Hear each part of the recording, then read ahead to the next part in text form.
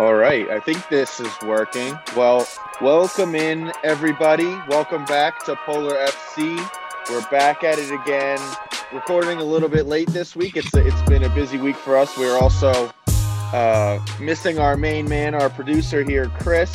So fingers crossed this is actually recording when I hit record and we don't mess anything up. But we're back at it again. I'm here with KR. I'm here with Vandy. We're going to have a full show for you. We got some stories coming up. Going to go over some games, do our video of the week. But we'll start off with a little social media plug. I figured Chris would probably appreciate it. You can follow us at Polar FC Pod on Twitter. That's Polar FC Pod. So yeah, check us out, follow us, slide in our DMs, give us some recommendations about things to talk about. I don't really want to just pick the stories for every week. I'd really like it if you guys take some of that load off my shoulders. And we of course want to keep it interesting and talk about the things that you guys want to hear. So feel free to reach out to us, hit us up on Twitter. And with that, we'll get into our first story here.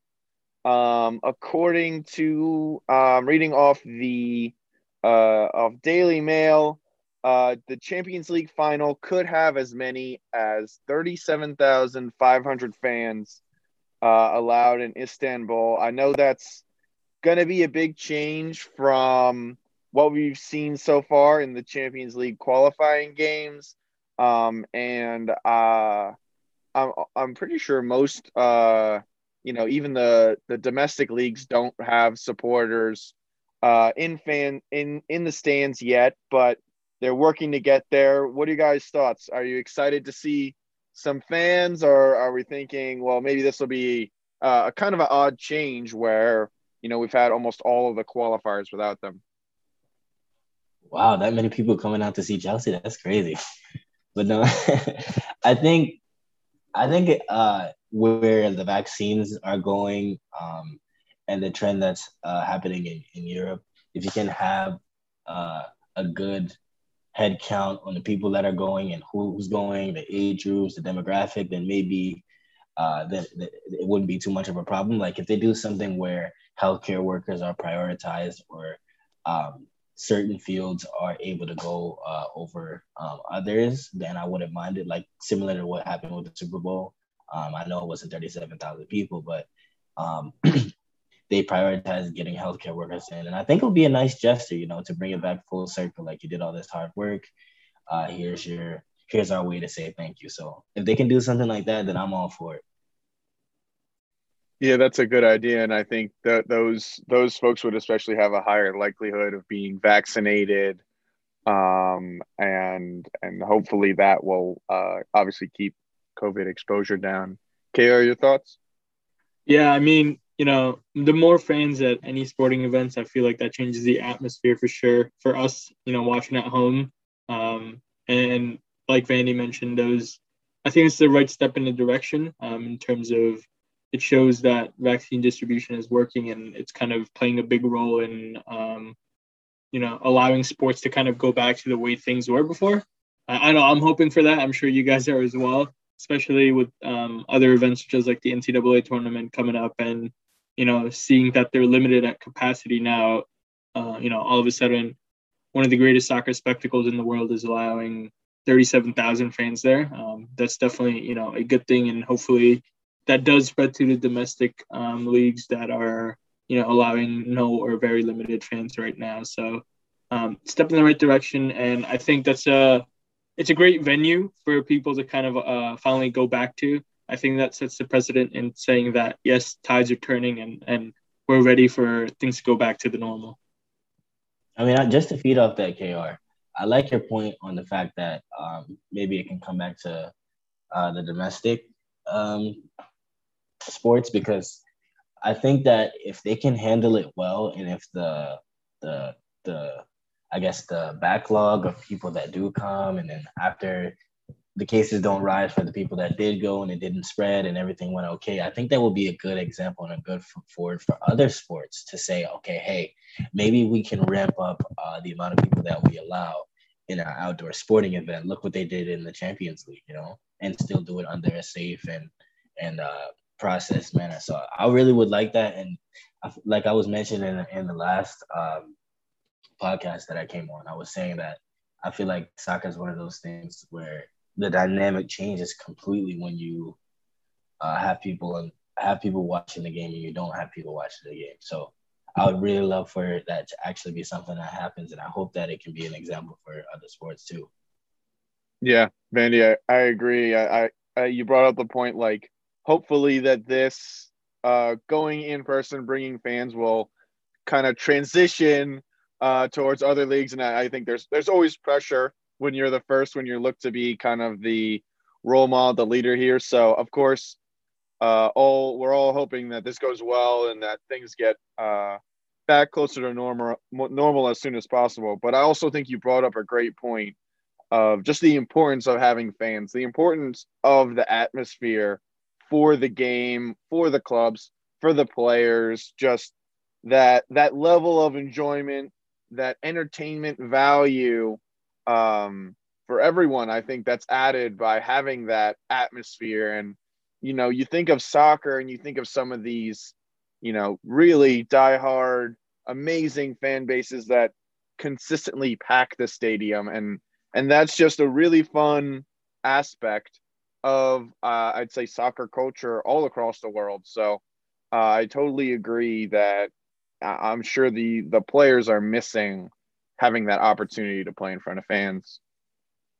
I feel like this is also going to have a pretty big impact on the Euros coming up. I know it's going to be hosted around an array of cities. So, and the UEFA president has also kind of already confirmed that there will be fans. But now seeing that there's going to be 37,000 fans, it's going to be interesting to see how many, supporters would be allowed in those big Euro matches as well. Whether they'll, kind of go back to 75% to 80% capacity.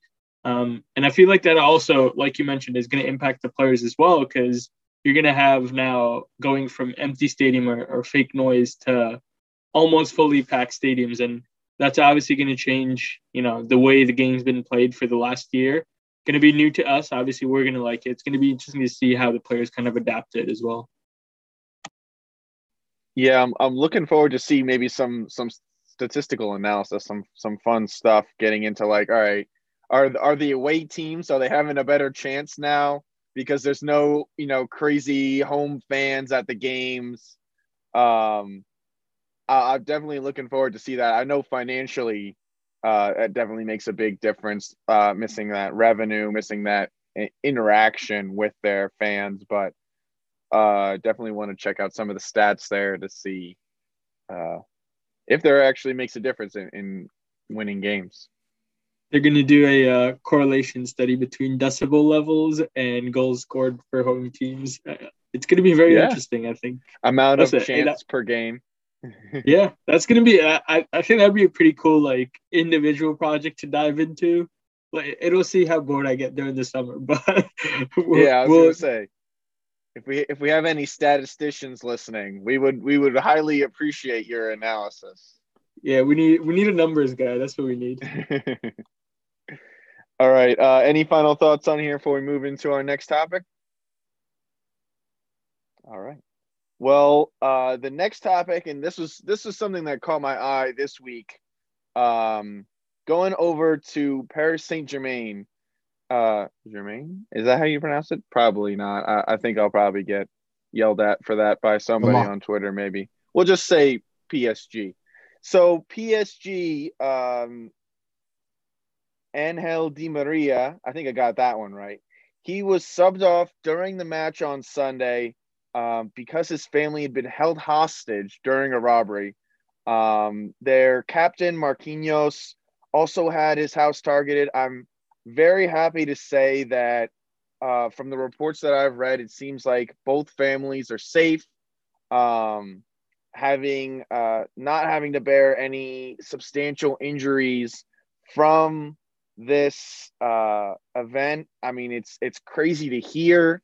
it's even crazier to think about like how would an organization kind of deal with this? Like, all right, should we sub them off? Should we like not say anything? Should we like how would they even deal with that? So I was reading kind of that headline. I was like, wow, like this is crazy. I'm very thankful to hear that, you know, the families are all right. But I mean, that's just like, imagine being the manager of a team. You're like, sorry, like, you know, one of your best players, he's got to come out of the game. Like his family is getting kidnapped. Like it's mind boggling.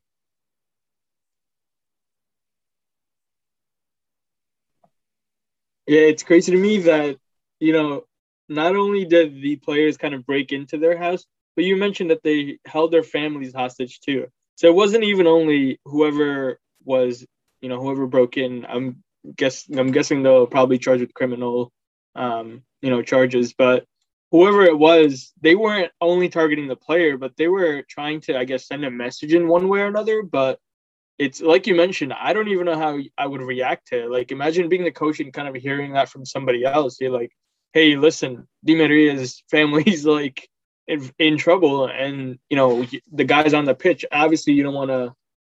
There's two ways, in my opinion, to go about it. It's either you kind of let him do his job and tell him, but I feel like he did the right thing, the right ethical thing, because it's his family. You got to let him know right away. You know, make sure everything's okay. And I also saw online that there was another French newspaper that made a little, I guess, front page like picture of people breaking into Di Maria and Martinez's houses. So that newspaper is also very heavily criticized by, you know, PSG and other critics in France, and kind of just, I think that's going a little step too far. Like the guy's already been going through a lot, right? Like no need to kind of publicize it and make sure everyone knows about it, even if they care or not.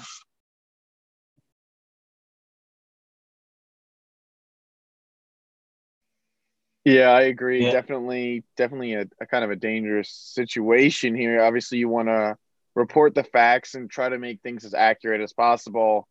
You know, certainly something that we don't want to, you know, joke about too much because this is a serious issue. And the crazy thing that I'm reading here, and again I'm not 100% familiar with the happenings at other clubs or happenings in world soccer over the past decade, but this article mentioned that, you know, robberies and things along these lines have been like an actual problem with yeah. PSG players. I think they say Sergio Rico, Icardi, Thiago Uh, Silva, and Eric Maxim Choupo-Moting also suffered robberies. Again, I'm not sure how common that is, but it's just, I mean, it's not something that you want to see.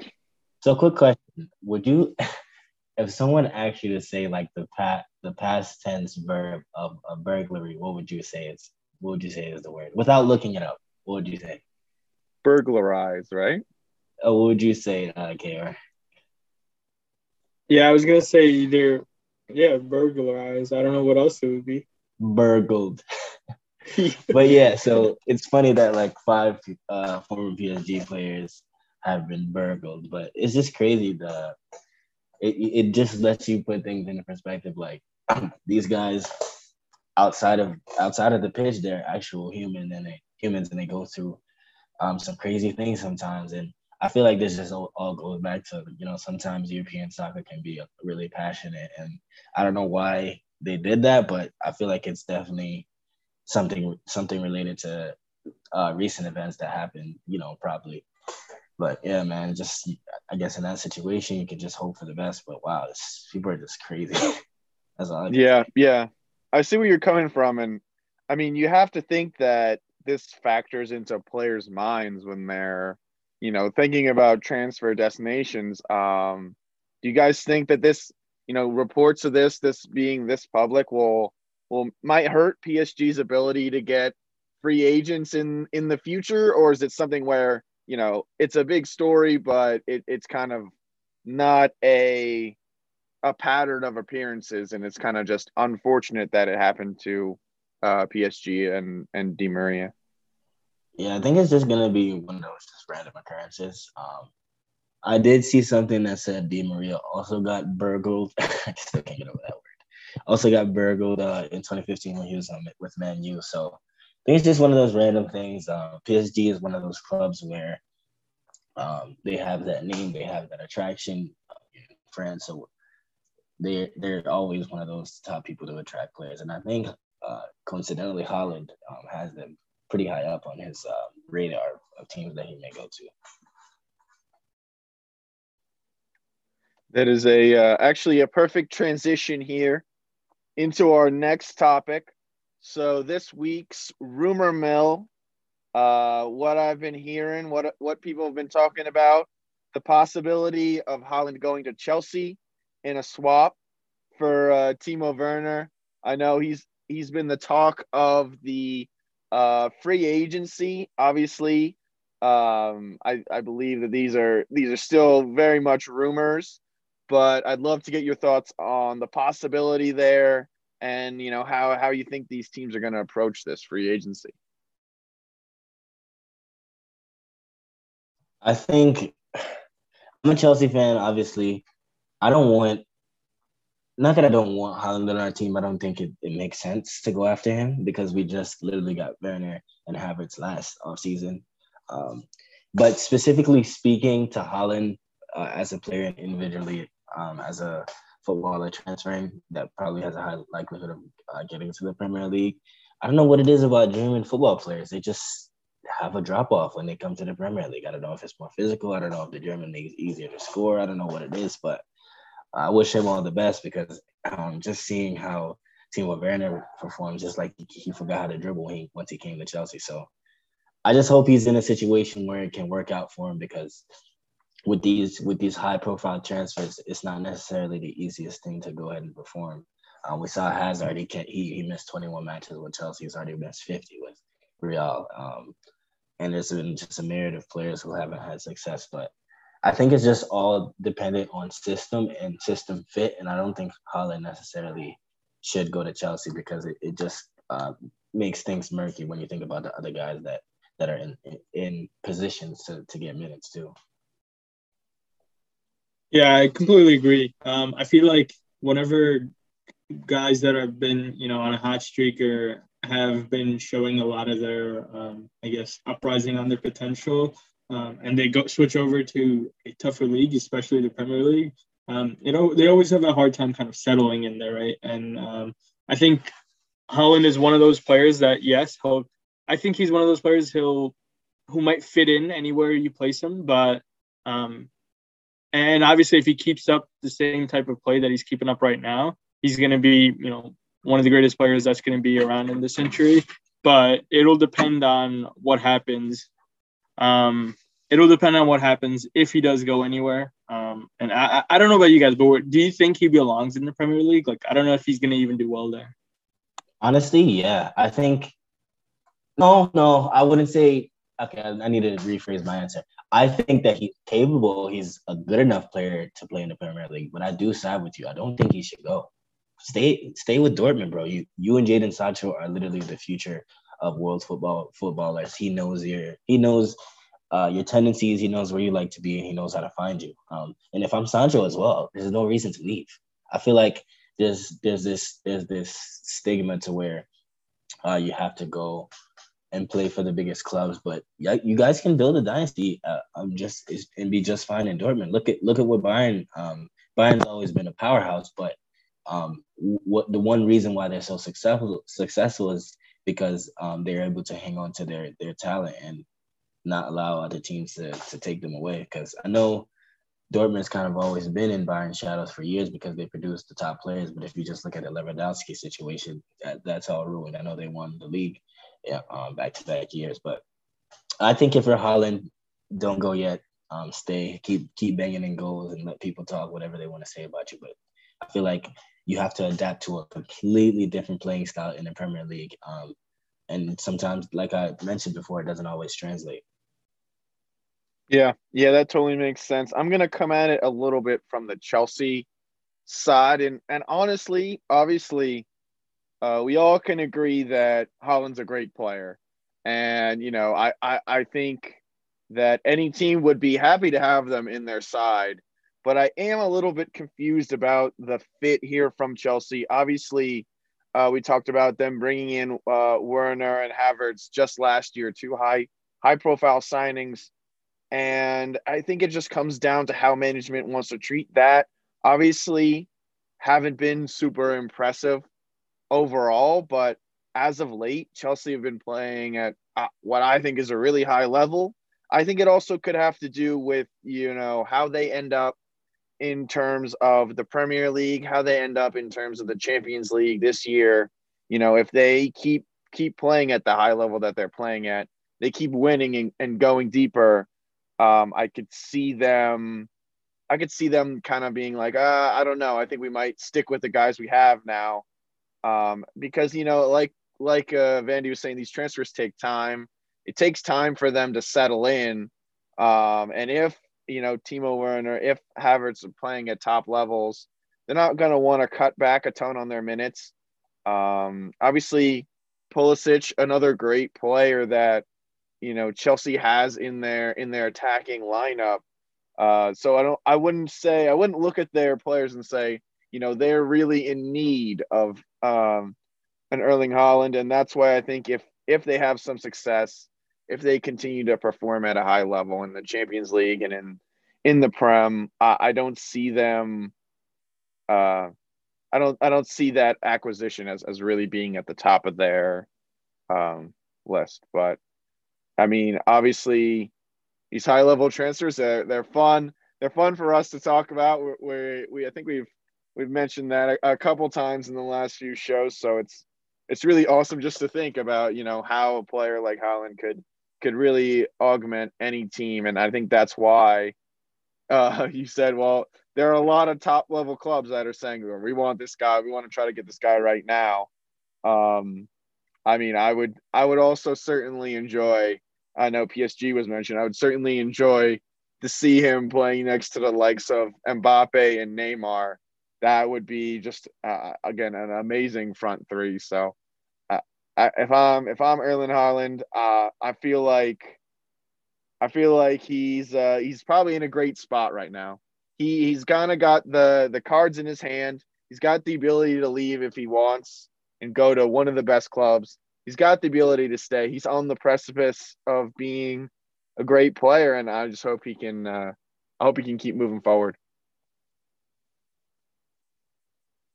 Yeah, and I think one big thing to note is he's going to get paid, and he's going to get paid a lot of money. We've obviously seen, players, especially like Mbappe, who are very high on the market, and their transfer value is through the roof regardless, let alone their contracts. So, and I think nowadays that's going to probably be the new trend, high contracts, high transfer fees. But yeah, like you said, that's what makes them exciting, right? They buzz up the whole market. They kind of make other teams go panicking for their funds, and that's what's the beauty about those players, because they only come once in a lifetime, and when they do move, specifically, they have a lasting impact on everyone else who's not involved either. Yeah, exactly. Okay, so I think we're going to transfer over here. We're going to give you a debrief of a few Champions League games. We had 4 since our last episode. Let's see, where do we want to start off? Well, let's honor Chris here. We'll do the Man City game first. So Man City, coming into the second leg here, up 2-0 coming in, another 2-0 performance to finish off Gladbach.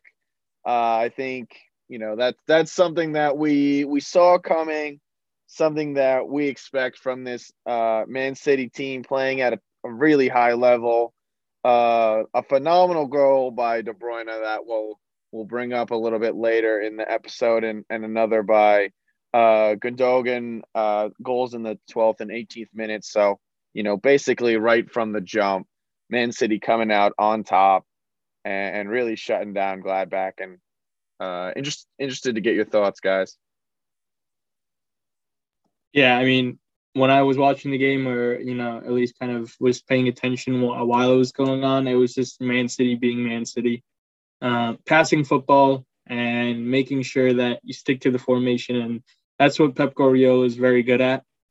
He makes sure to kind of hold on to his advantage too. They were up, I believe, 2-0 going into, so they were able to kind of finish the aggregate game off and make sure that they're heading on to the next round of the Champions League. And it's nice to always see that even when teams are kind of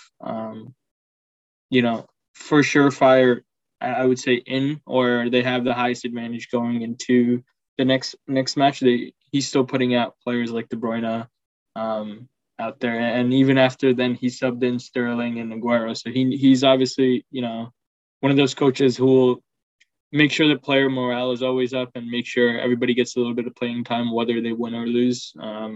But listen, that's Man City, and like you mentioned, just a wonderful goal by De Bruyne. I think he's one of the best midfielders in the game right now, and I'm sure both of you probably agree with that. So it'll be interesting to see where he goes as well. I remember following him at Wolfsburg before he came to Man City, and he was also one of those young guns who kind of shook up the entire market, and for good reason. He's probably having, I would say, one of the best years of his career. I would probably say that he is the best central attacking mid in the world right now. I feel like there's nothing he can't do in terms of picking out a pass. It's just like everything you can ask for from a player in his position. It's fantastic. Man City is just performing like a well-oiled machine. I really doubt that anyone I think that honestly the race for the Premier League title, it's over. Man City is going to win. They may lose a game, but they're not going to lose 3 games in a row. That's just not going to happen. Man City is a well-oiled machine right now. No problems with Gladbach, and they perform just in really high form. They have a lot of players that are coming into form. Cancelo's a beast in terms of swinging in crosses. Diaz is a stone back there in center back, and then John Stones, one of their youth players who they really thought was going to be good at first, is finally coming into his own. So that tandem is dangerous. And then you just throw in Gundogan, who's having a fantastic season, like came out of nowhere. And then you add in the other players that are performing well. So this team is very dangerous right now. Yeah, I think to highlight what both of you mentioned, the defense really was what impressed me. Gladbach coming in down 2 goals already. You have to think that they're going to come out with an attacking mindset, gonna put their kind of make some more risks and try to get some more shots. They only finished the game with 6 shots and 32% possession, which, I mean, to me says, all right, Manchester City lined up and said, we understand you're coming for us, but we're going to shut you down. We're going to hold the ball and we're going to dominate anyways. So it's impressive to see, even though objectively Manchester City a lot better than a Gladbach team, just to see them, be able to have that type of performance in a game where they're coming in and they know their opponent is kind of pinning back their ears per se to kind of get after them. So there's no arguing with that thought that Manchester City is a force to reckon with this in the Champions League and in the Prem. Okay, so we'll move on here. We'll go over to Real Madrid coming in, getting a win here, 3-1 to win on aggregate, 4-1 against Atalanta. Karim Benzema scoring in the 34th. Sergio Ramos scoring on a penalty in the 60th. Muriel getting a goal for Atalanta in the 83rd, but Asensio coming back to kind of cancel out all hopes right after that in the 84th minute. And I mean, this was from watching some of the highlights, this was a good performance from Real Madrid. It's something that I think they're going to take confidence from, with the fact that I feel like they really did a great job of shutting down Atalanta. And that 84th minute goal just to bounce back and really close it out. I think that puts them on a good note going forward. And, I think there were maybe a couple doubts of Real after some performances earlier in the Champions League. But, if you look at the side they have, you look at the players that they have in their lineup, I mean, they're obviously a threat, and again, a good team that I believe deserves to be, in this last eight. Yeah, I feel like Real Madrid's always been the classic team, always in the Champions League, obviously with Ronaldo.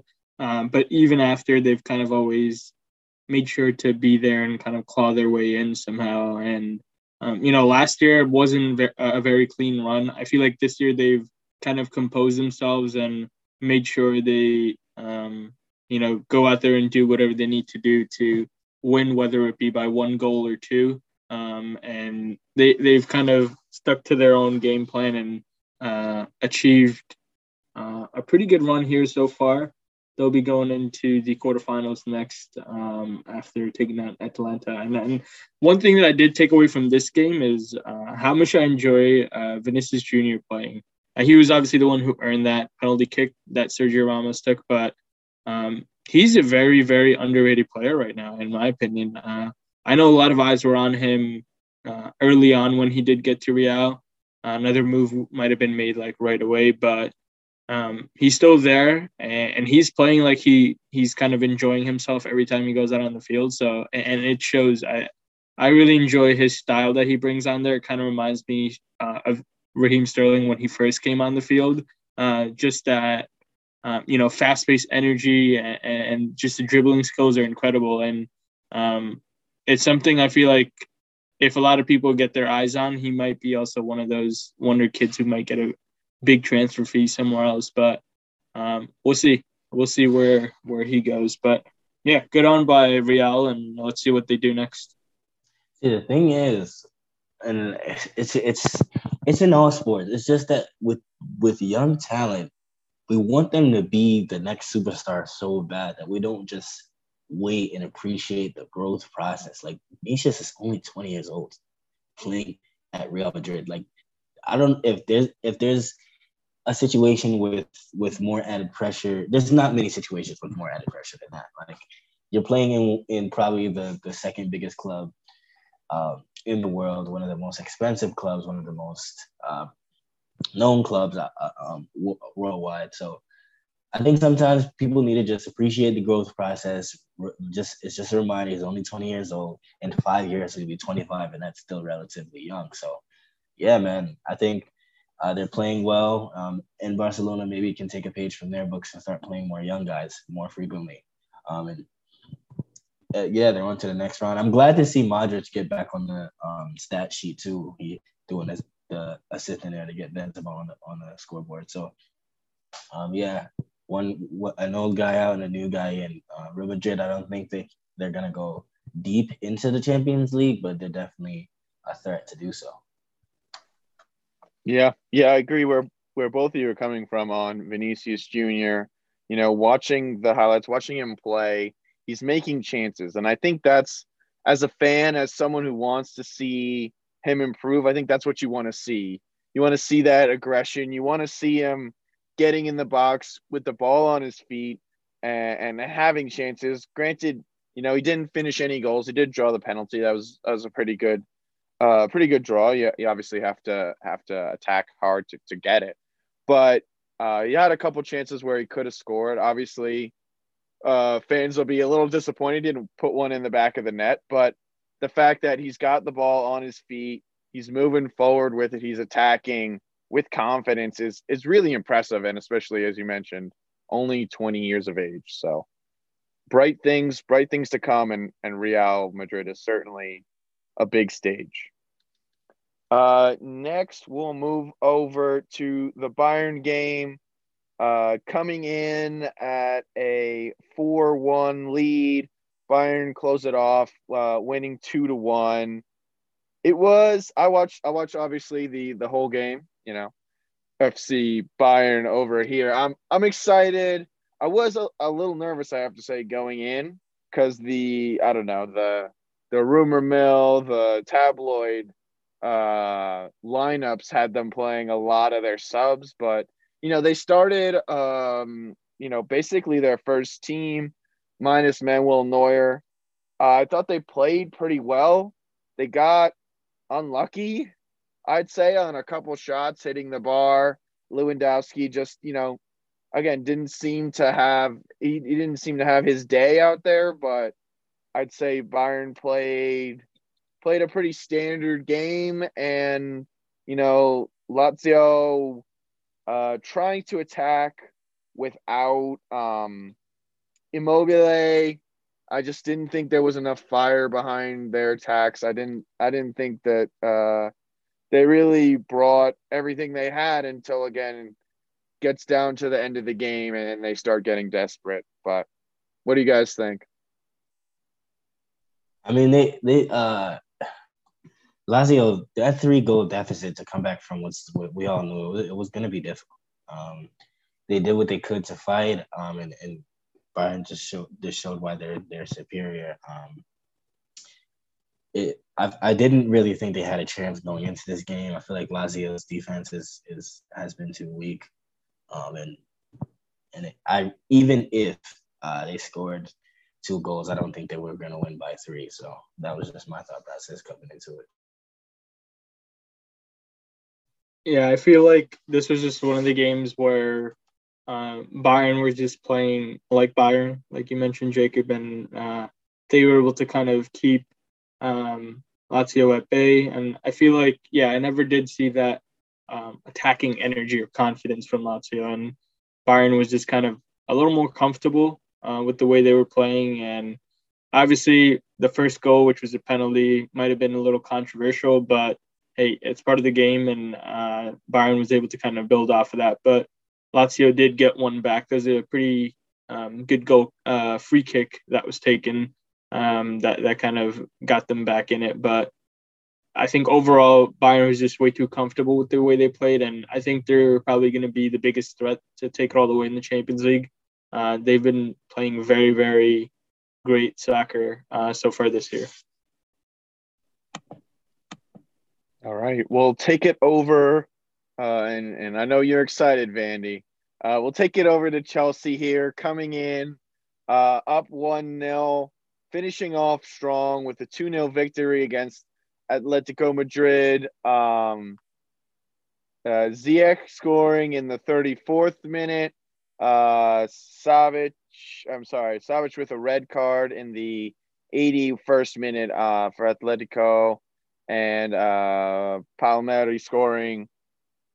Palmieri? I don't know. You can correct me. Emerson Palmieri, yeah. So Palmieri, there we go. Scoring in the 94th minute. So definitely a strong performance for Chelsea. Vandy, what do you think?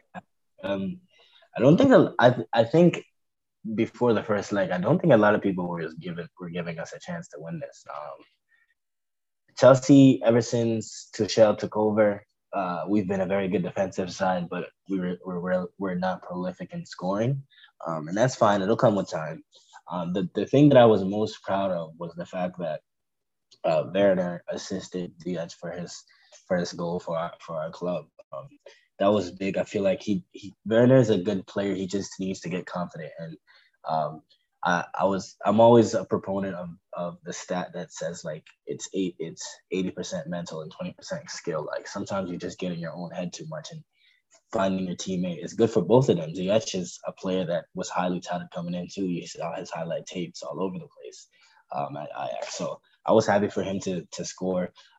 About the red card. Now, we'll say Rudiger is not the easiest player to like in the world.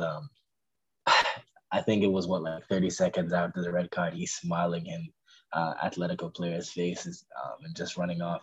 He apparently got hit in the chest, and that's what led to the red. But then he walked off as if he was just fine. But he's one of those players. He literally will do anything to win. I'm not gonna say too much on that because I don't want to get Atletico fans too riled up. But Chelsea had a 63% possession in this match. Even without that red, Atletico they weren't the aggressors, even though they needed to score. Suarez is a dirty player as well, but he didn't really do anything to change the dynamic of the game. And Chelsea deserved this win, regardless of the red or not. They were just the better side in both of the legs, and they deserved to advance. Yeah. So Atletico were in Bayern's group. So I've seen them play to 2 full games, and they're sitting atop La Liga right now, and I feel like Atletico has to be a little bit disappointed with the performance over these past 2 games.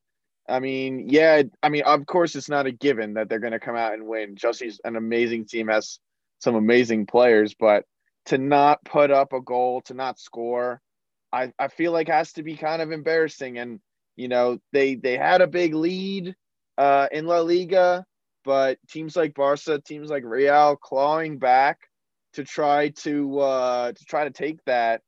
I feel like it may be sort of slipping away for Atletico, and I don't know.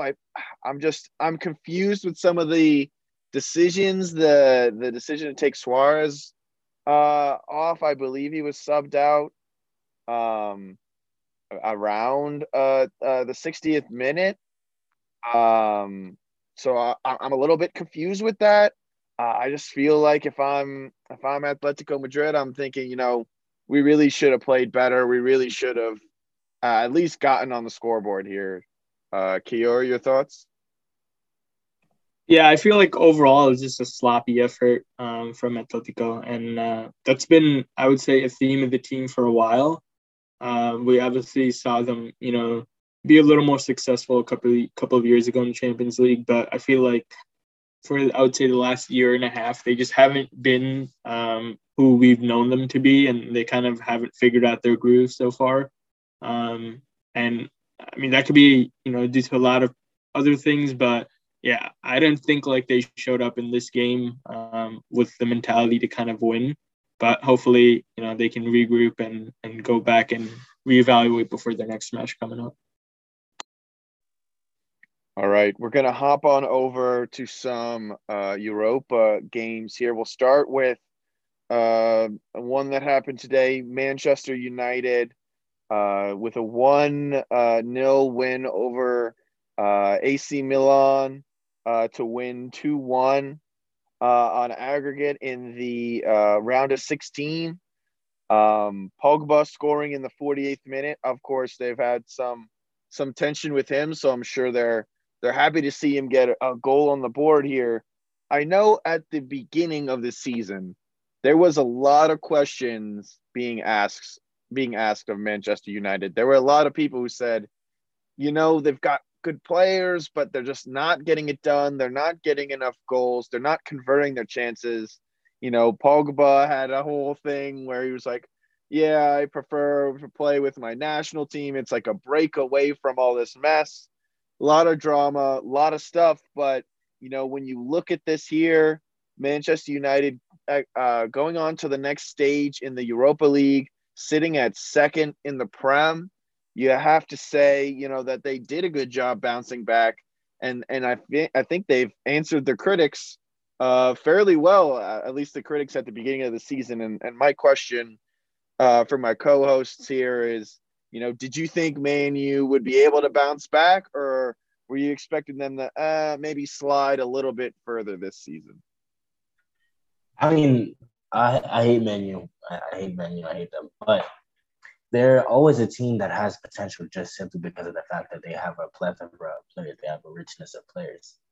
They have a great youth team. They have a good side. It's just they just never seem to be able to put it together. I don't know whether that's the coaching or what, or whether players have to step up, but they've been playing well.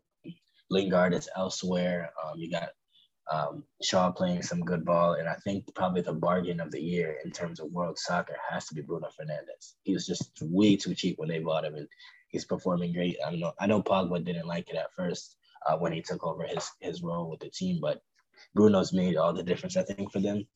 And I'm kind of happy for Pogba too, because I feel like he was in a bad bad headspace. I feel like I thought that he was going to be transferred sometime soon, and now it seems like he's in good with the manager, and he scored in their Europa League match with a cheeky finish. So I like to see him on the scoreboard. He's too good to not be regularly in the side and playing 90 minutes a game. He's just too good. They just have to find a way to work him into the system.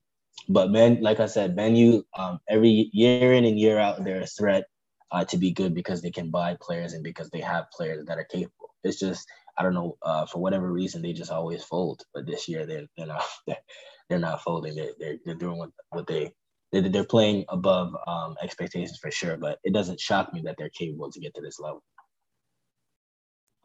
I mean, I can speak from two perspectives. It could be the biased one or the realistic one. The biased me would say this was, always expected of Man U.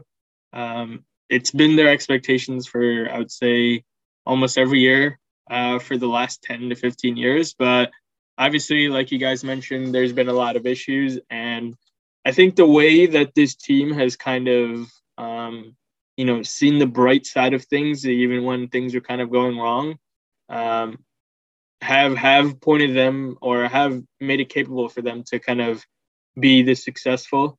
And there's a couple of things to point at that. I think the coach Ole Gunnar Solskjaer has made a different culture of Man U than what the world has seen for the last couple of years. When a big name would come in and try to swing things around and it wouldn't necessarily go the right way, or bring in young players. But I think what Ole Gunnar Solskjaer has done so far is just he's stuck to the textbook and kind of brought Manchester United to their roots and say, like, hey, listen, we're this team that plays around each other rather than playing, by individually, collectively together. I don't know. I just see them as a better team this year and for, I would say, the last year and a half than I have for the last 6 to 7 years. And I'm excited to see where they go, because I'm sure that type of culture is going to bring in a lot more players to come play for them as well. So, all right. Thanks for your thoughts there, guys. With that, we're going to swing over to Tottenham. Came into the game against, oh boy, this is tough. This is why this is a tough job. I have to pronounce all these tough names. So we're going to go for it. I think this is Dynamo Zagreb coming into the game in the Europa League, up 2-0.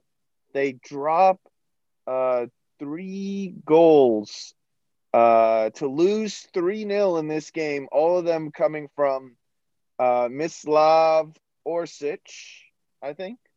And I have to say this is quite the surprising loss from the Tottenham side. Obviously, when you're coming into a game up 2-0, you're thinking we gotta hang in there. We gotta, maybe try to get another one on the scoreboard early just to put down any hopes. But you have to credit Dynamo for coming in, for sticking with it, taking it to extra time and getting it done.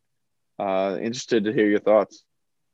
Yeah, Croatian footballers need some love, man. That hat trick was amazing. Orsic, I know he's in the later prime of his career, but man, what a game that was. I feel like Tottenham, they just it seems like they're cursed, man. They just can't win trophies. I don't know what it is. I mean, you blow a 2-0 lead, and in the Premier League, you're not really doing anything intimidating. You're still back in that range, fighting for a Europa spot again. And I don't know.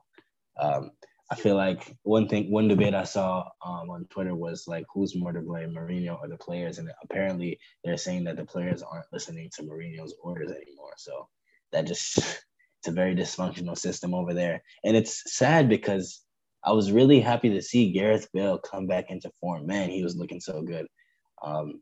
Scoring, attacking, swinging in crosses. And it just sucks that they're not able to play for the Europa League anymore. So, man, I think Tottenham, they just have to figure out what's wrong internally. They got to come together and man up and say, hey, man, we got to turn the ship. You can't just. I guess maybe Mourinho's luck is running out, but you can't just quit on yourselves. And it seemed like that's what they did to me. Yeah, I agree. I mean, looking at the likes of Harry Kane, Son Heung-min, like Gareth Bale joining those two to have a really, I think, a dynamic front three. I really would have higher expectations for them when it comes to goal scoring and just playing at a high level, having some of those big names. But again, coaching seems to be a disconnect, and that can cause some serious issues. Kiera, your thoughts?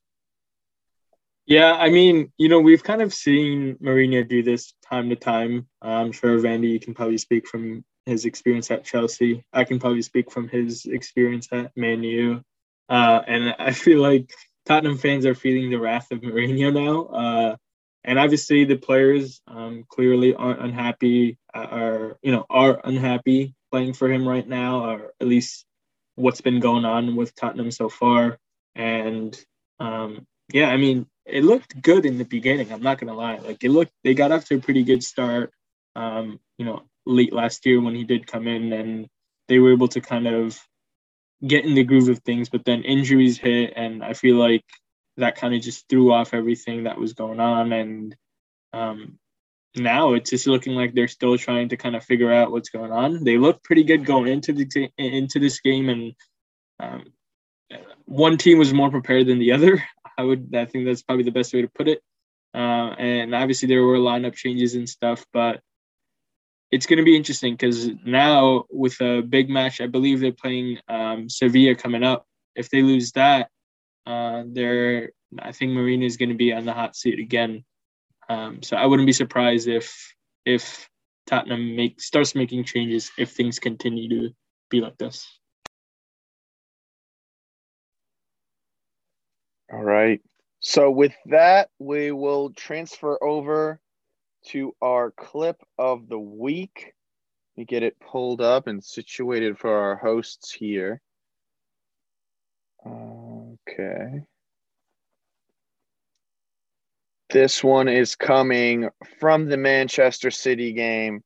I'm sure Chris is devastated that he's not here to talk with us about it, but let's go here.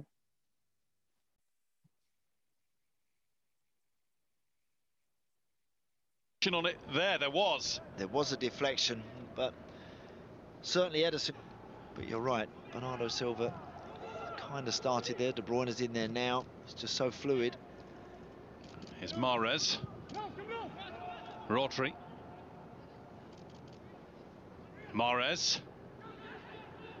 De Bruyne. Oh, that's wonderful. Wow. That was hit hard. Look at the smile on Pep Guardiola's face. An absolute firecracker from a very happy Kevin De Bruyne, and Manchester City have a 3-goal lead in the tie. Yeah, Riyad Mahrez does well just to keep that alive, rolls it onto De Bruyne. You know what, on his left side there, you'd have thought it would have taken something very special to beat Jan Sommer. That's exactly what happens. He absolutely fizzes that off the underside of the bar into the back of the net. It's so difficult. All right. For those of you at home, we just saw a beautiful, beautiful left-footed strike from Kevin De Bruyne against Gladbach in about the 12th minute. Just a absolutely beautiful strike with his left foot, sending it off the top of the bar and in. And that has to feel good as a player, just to hit a shot with that type of skill with your weak foot. That's a really good feeling, I'm sure, for him. Yeah, I think the best part about that whole play, and not even just a shot, obviously that's world class, but it's the buildup. He uses his patience to kind of just wait around the box, not even go into the middle of the box to get near the goalie, throw him off, and kind of get more attacking pressure on there. But it's just him patiently waiting for his opportunity, and then once he gets it, he makes it an entirely great play to get his team an advantage. And obviously, seeing something like that, I'm sure you guys heard the announcer say at the end, Pep Guardiola was smiling. Like, that should make your coach smile because you're doing exactly what he's kind of prepped you to do, and you're doing it to the T. Yeah, it's mostly because I feel like the offensive engine that is Man City runs through De Bruyne. So whenever he scores, it's like, man, everything's clicked because he's looking to assist other guys. And yeah, it was great to see him get on the boards. Yeah, one thing I was really impressed with there was De Bruyne's footwork. I mean, I've seen a lot of players not quite as good as him try to take a touch in that situation, end up having a shot get blocked, to just let it roll and just find it beautifully with his left foot. I have to say, I'm very impressed, and wanted to kind of close here with a question. I'm not sure, have any of you guys like played soccer at a club or school level growing up or anything along those lines? Yeah, I played in high school. I used to play before I came to America, which was probably back in like 2005 or 6, but used to play occasionally, with friends around the park or something like that every now and then. Nice. I played up through 8th grade. I had to stop freshman year to play American football, that is. But I mean, just when you get that strike, when you hit that with your left so nicely, and you see that go in, that's such a good feeling. And I know you guys have various amounts of experience. I mean, I definitely don't have a lot myself, but getting that strike, getting a beautifully placed shot, that's got to feel good. All right. Yeah, that's what you prepped for, so. Yeah, that's what they pay him the big bucks for. Put it up there beautifully. It was second only to I was close to picking Messi's goal. Messi had a really nice curled one into the top left corner, but yeah, to come full circle here, if you guys have any clips, guys have anything that you see over the weekend, to our fans, please send us a DM, hit us up, Polar FC Pod on Twitter. We'd love to talk to you, love to get some ideas and talk about the stories that you care about. So feel free to reach out and connect with us. I think that's going to be all for us for tonight. Thanks for hanging with us. This has been KR, Vandy, and Jacob. And have a nice night, everybody. Peace.